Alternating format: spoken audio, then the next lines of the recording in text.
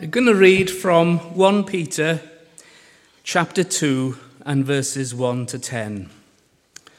If you've got a church Bible, it's on page 1218. Therefore, rid yourself of all malice and all deceit, hypocrisy, envy, and slander of every kind. Like newborn babies, crave pure spiritual milk, so that by it you may grow up in your salvation, now that you have tasted that the Lord is good. As you come to him, that is Jesus, the living stone, rejected by humans, but chosen by God and precious to him, you also, like living stones, are being built into a spiritual house to be a holy priesthood, offering spiritual sacrifices acceptable to God through Jesus Christ. For in Scripture it says, "See, I lay a stone in Zion, a chosen and precious cornerstone, and the one who trusts in him will never be put to shame." Now to you who believe, this stone is precious. But to those who do not believe, the stone the builders rejected has become the cornerstone, and a stone that causes people to stumble, and a rock that makes them fall. They stumble because they disobey the message, which is also what they were destined for.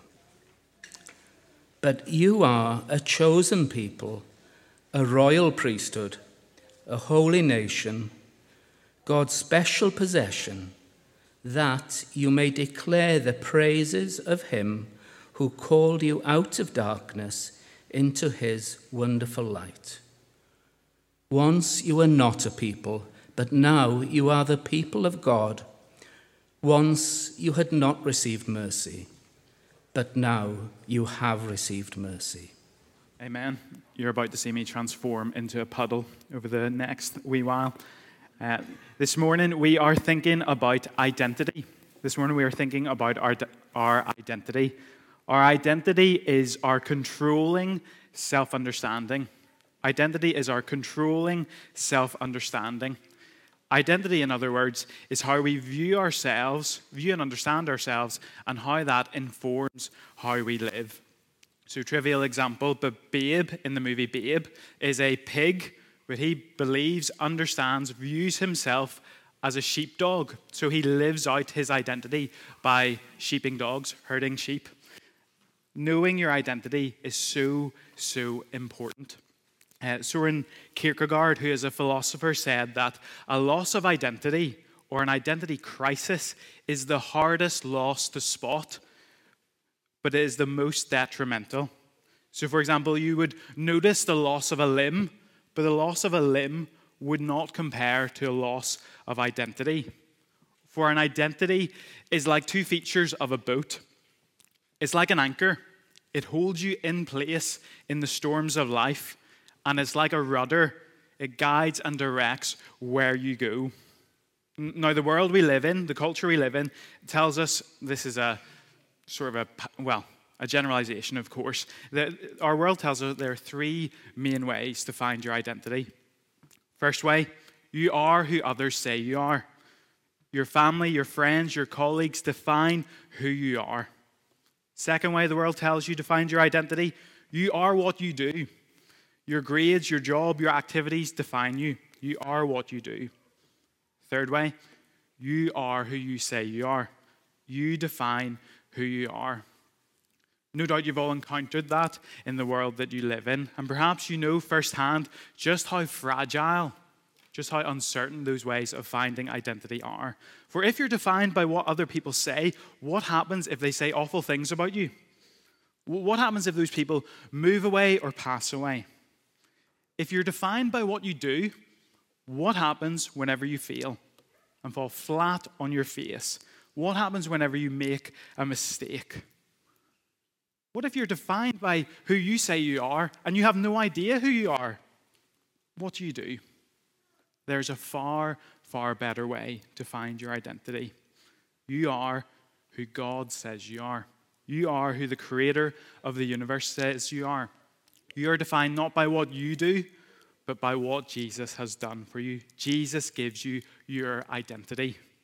This morning, we're focusing in particularly on verses 9 to 10, because they teach us all about the identity available to us. So we're going to take verses 9 to 10 and squeeze them for all they're worth for about 45 to 50 minutes. So I should have taken a picture. Some of your faces told a story there. So let's look at our identity. The first part of our identity we find in verse 9 is you are a chosen race. You are a chosen race. We've seen this throughout 1 Peter, haven't we? This idea of being chosen.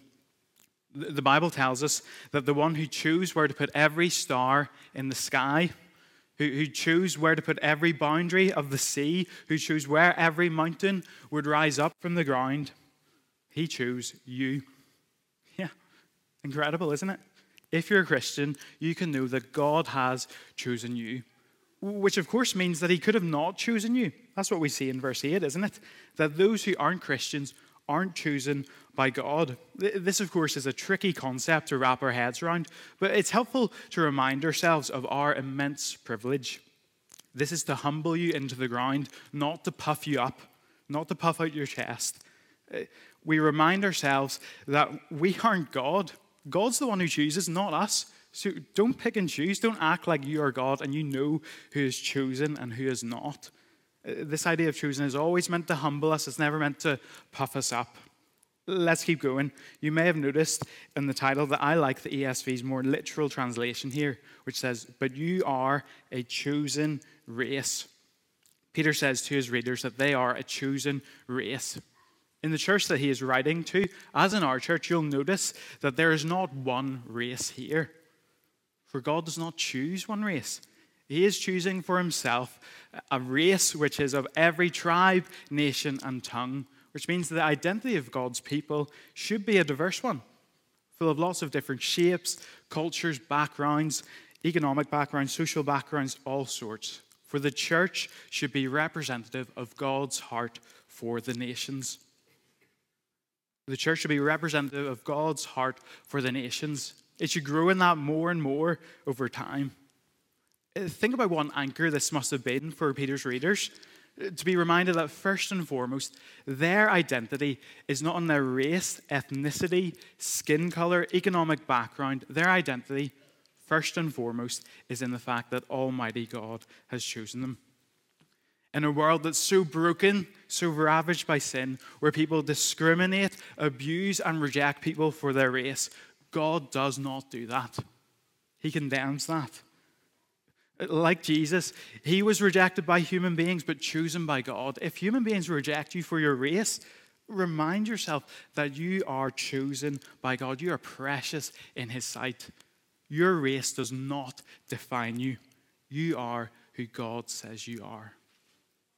That's what's so good about Sunday morning, isn't it? Whenever the church gathers, they gather to declare the praises of him who called them out of darkness into his wonderful light. Every Sunday, we look around and remind ourselves of who God says we are. We are not defined by what the world says.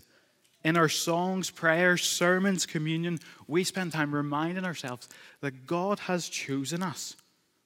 Which is why church isn't 5 minutes. We need time to declare who God says that we are in every aspect of the service. You are this morning a chosen race. And you are a chosen race who has been shown mercy. You have been shown mercy. Look down at verse 10. Once you were not a people, but now you are the people of God. Once you had not received mercy, but now you have received mercy. We've already thought about that idea of mercy, haven't we? The idea of mercy is not getting what you deserve.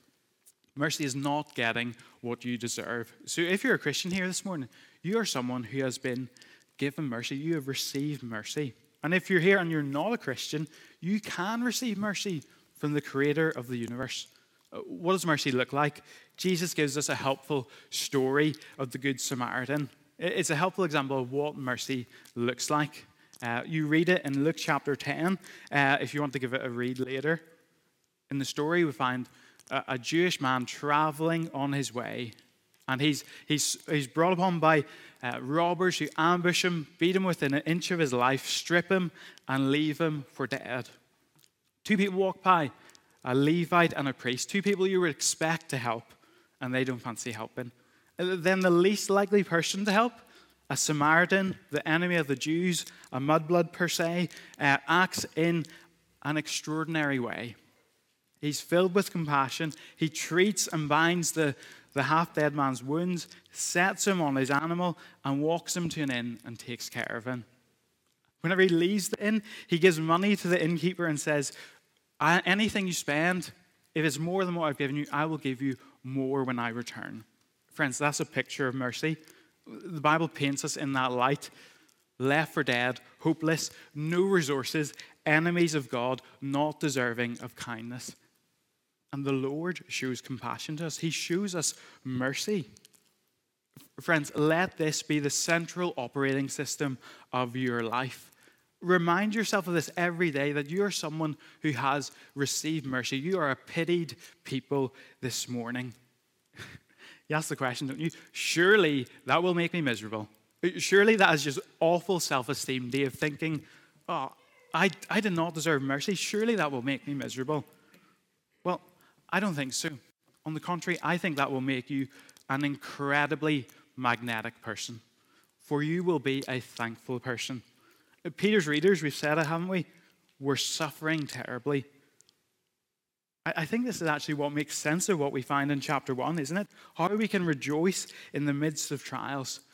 Because trials so often mean loss, don't they? Loss of face, loss of opportunity, loss of friends or family. And yet think about it, whenever a Christian experiences loss in their life, they can remember, there's one thing I can't lose. It's God's mercy. You can never, ever lose God's mercy by what you do. No one can ever take that away from you, for you never, ever earned it.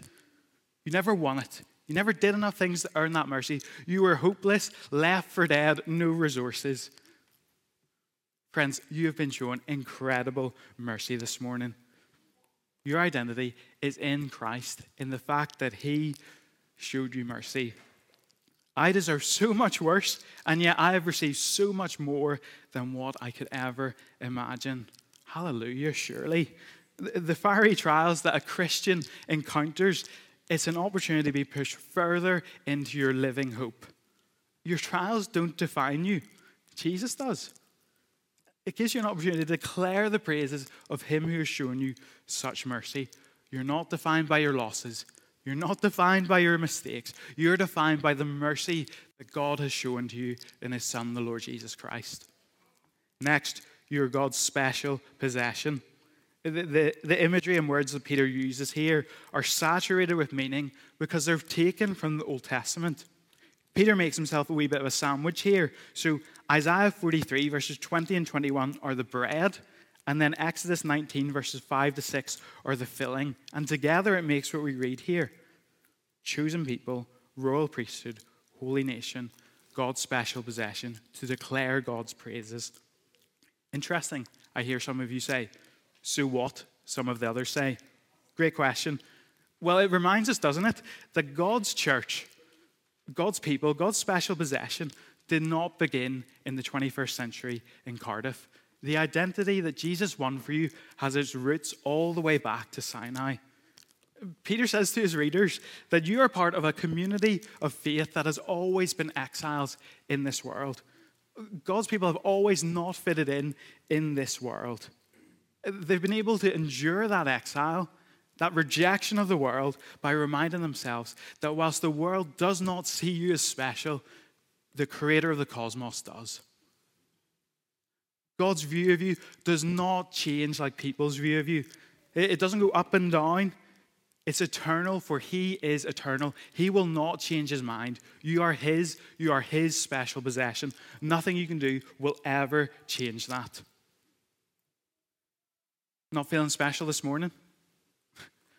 Later, as we take the bread and the wine, consider You are a treasured special possession where Jesus shed his blood and his body was broken for you.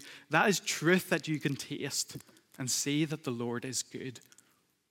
If you're struggling with subjective feelings, remember the objective truth that Jesus' precious blood was spilt for you. Taste and see that he is good this morning during communion. Now, how might this heartwarming truth affect our hands and our feet then? Well, let's think about it. If you possess something, it means you own it, right? Which means if you are a Christian, you are God's possession. He owns you. Which means he owns everything that you own. The 3 T's, your talent, your time, and your treasure, they're all his. He's just leasing it out to you. How will you use that for his glory? How will you use the time, the talent, the treasure to declare his praises to this dark and lost world? God has always used his people to do incredible acts. He wants to use you, the Bridge Church, to declare the praises of him who called you out of darkness into his wonderful light. What might God this morning be asking you to do with your time, your talents, and your treasure? I wonder. You are not who you say you are. You are who God says you are. You are his special possession. Next, you are holy. Now, one of the ways the people of Israel and now the church would have been recognized as God's special possession would have been by their holy living. We thought about this last week, didn't we? Whenever we read a holy nation, we are to remember that the people of Israel were to be distinct and different from the world around them for the sake of the world around them. The church is to be different from the world for the sake of the world. This is why church is different from what you find outside. We represent God to this dark world. If we're just like the world, what is so special about us? The world should see that we bear that family resemblance we thought about last week. Whenever you do not act in a holy way, you're not living out your true identity, friends. You're a walking contradiction. You've been set apart to be distinct, to be different from the world we live in. And yet, how we long to fit in, don't we? How we long to fit in, to walk that wide road that everyone else is walking. We're to be distinct, we're to be different. Whenever in my mind I think, this might come across a bit awkward or a bit weird, that is not me living out my true identity. That is me conforming to the world. Whenever I have a thought, I should pray for that person, I think, oh no, that would be weird. That's not the Holy Spirit in me. That is me shirking away from my true identity. Peter reminds us of who we are this morning, that you are a holy nation heading towards a holy home.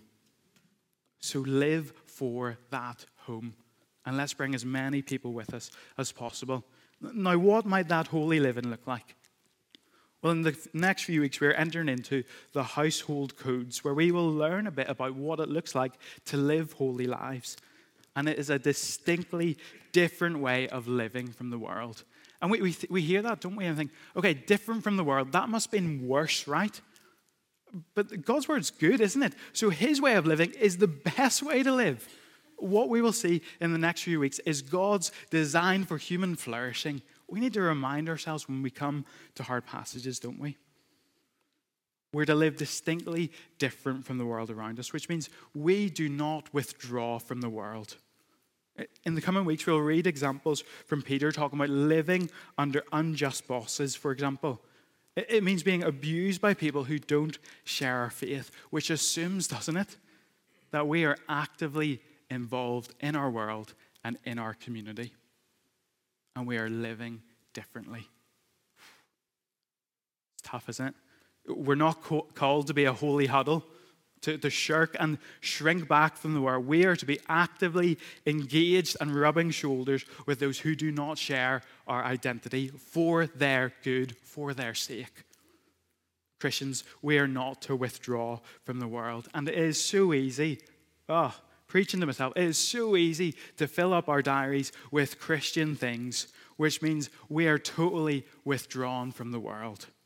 That's something I need to pray about. I'm sure that's what many of us need to pray about. Friends, this morning, don't listen to what your conscience tells you whenever you think you're being weird. Don't listen to that voice in your head. You are holy. You are God's. Live out that identity. Next and finally, you are a royal priest. Now, whenever we read the word royal before priest, Peter is communicating to every Christian of the unique privilege and access that they have to the true and great King. Now consider, he's writing to servants, he's writing to the lowest people on the food chain of that time. The people have no access to anything, and he reminds them that they have access to the highest authority in the universe. Once they were far off from God with no access, and now they've been brought near. This morning, if you are a Christian, you have access to the God of the universe. You have access to the highest authority in all the universe, which means you can do the greatest good in all the universe by speaking to him. The sad thing is, for many of us, whenever we think about it, the idea of getting access to God, we would far rather, wouldn't we, have access to our favorite celebrity or sports player than to God. We think, I need access to someone who's significant, who can help me make a difference in this world. You have access to the King of Kings and the Lord of Lords. What are we doing? What's going on in our minds when we don't remember this? Friends, we think far, far too little of who God is and what Jesus has won for us, this incredible access. You are a royal priesthood. Now, the priesthood in the Old Testament were to do several things. They were to represent God, and they were to offer sacrifices to God. Let's think about those two things. We've already thought, haven't we, about our personal holiness, how we represent God to the world, how we are an image, a picture, a snapshot. Jean-Marc said, a walking epistle. That was really good. That was much better than mine. You are a walking epistle of what God is like to the people you're in the world with. So we represent God to the world, and we represent the world to God. Now, that word represent means to be entitled to speak or act on behalf of someone, which means you have the responsibility, nay, the duty to come before the Lord of the universe and speak to him about this dark and broken world that you inhabit. We're to bring our prayers to the King of the universe every single day. This is an opportunity. This is a responsibility. This is a blood-bought gift of the Lord Jesus to do what verse 5 tells us, to ask God to take human beings, living stones, and build them into an eternal temple. Friends, it is an incredible opportunity to pray. We think too little of it, don't we? Whenever we see that notification pop up or that email and we read prayer meeting, so often we're like, would rather not. This is Dave's mind, I'm not saying this is anyone here. Could not be bothered. Would rather do anything else. It's sweaty, it's warm. Would rather be anywhere else. Friends, we have such an opportunity to pray at so many different occasions in this church. Before the service at 9:30, during our service, during life groups during the week, during our monthly prayer meetings, during the missionary prayer meetings, when you get the prayer email, you have an opportunity to take those things, the needs of this world, and present it to the court of heaven, the one person who can transform this dark and broken world. When we view it that way, what an opportunity it is to pray.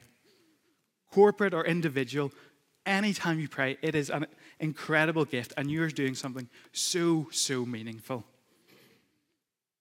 We see it here, don't we, on a Sunday morning after the service, people talking about how their weeks have been, and then immediately saying, why don't we pray about that? I would love to pray about that. We see people living out their identity when they hear the problems that their brothers and sisters are facing, and then immediately praying. For we are all priests. The elders aren't special. Their prayers don't get special access to God. You are all royal priests. So live that out after church on a Sunday morning. Next part of being a priest is to offer spiritual sacrifices to the Lord. This is Paul's language in Romans 12, verse 1.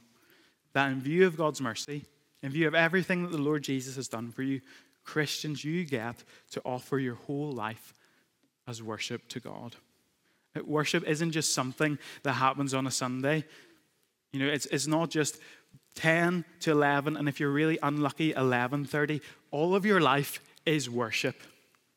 For Peter's readers, this must have been transformative, surely.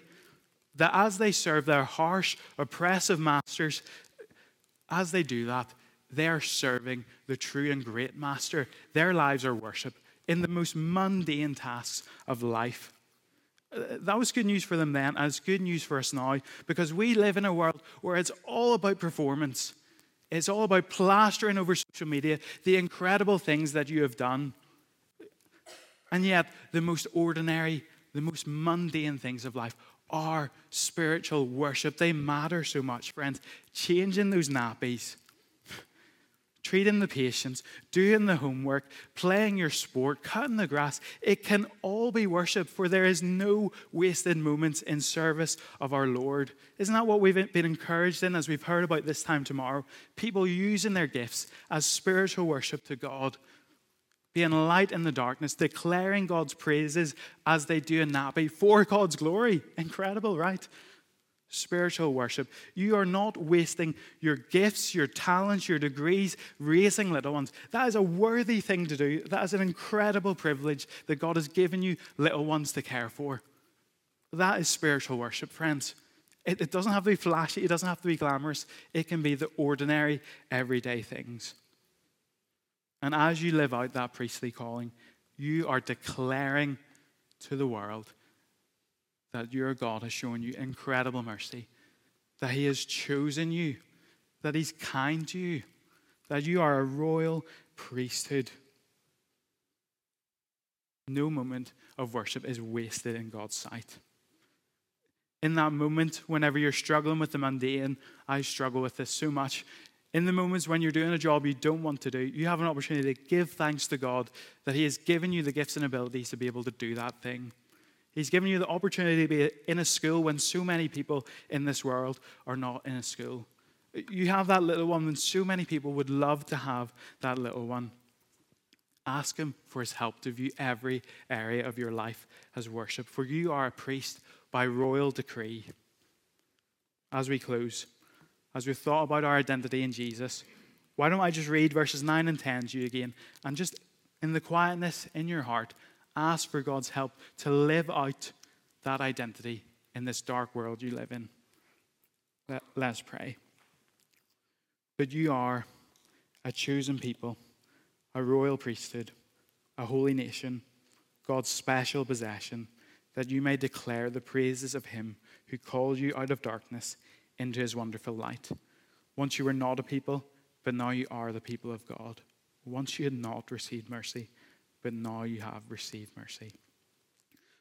Oh Lord, would you help us? Lord, the spirit is willing, but the body is so weak. Would you help us live out this incredible identity that you have won for us, purchased for us, given to us as a gift by the broken body and blood of your Son, the Lord Jesus. Would you help us now as we respond in worship to you, our great, mighty, and kind King. We pray this in Jesus' name. Amen.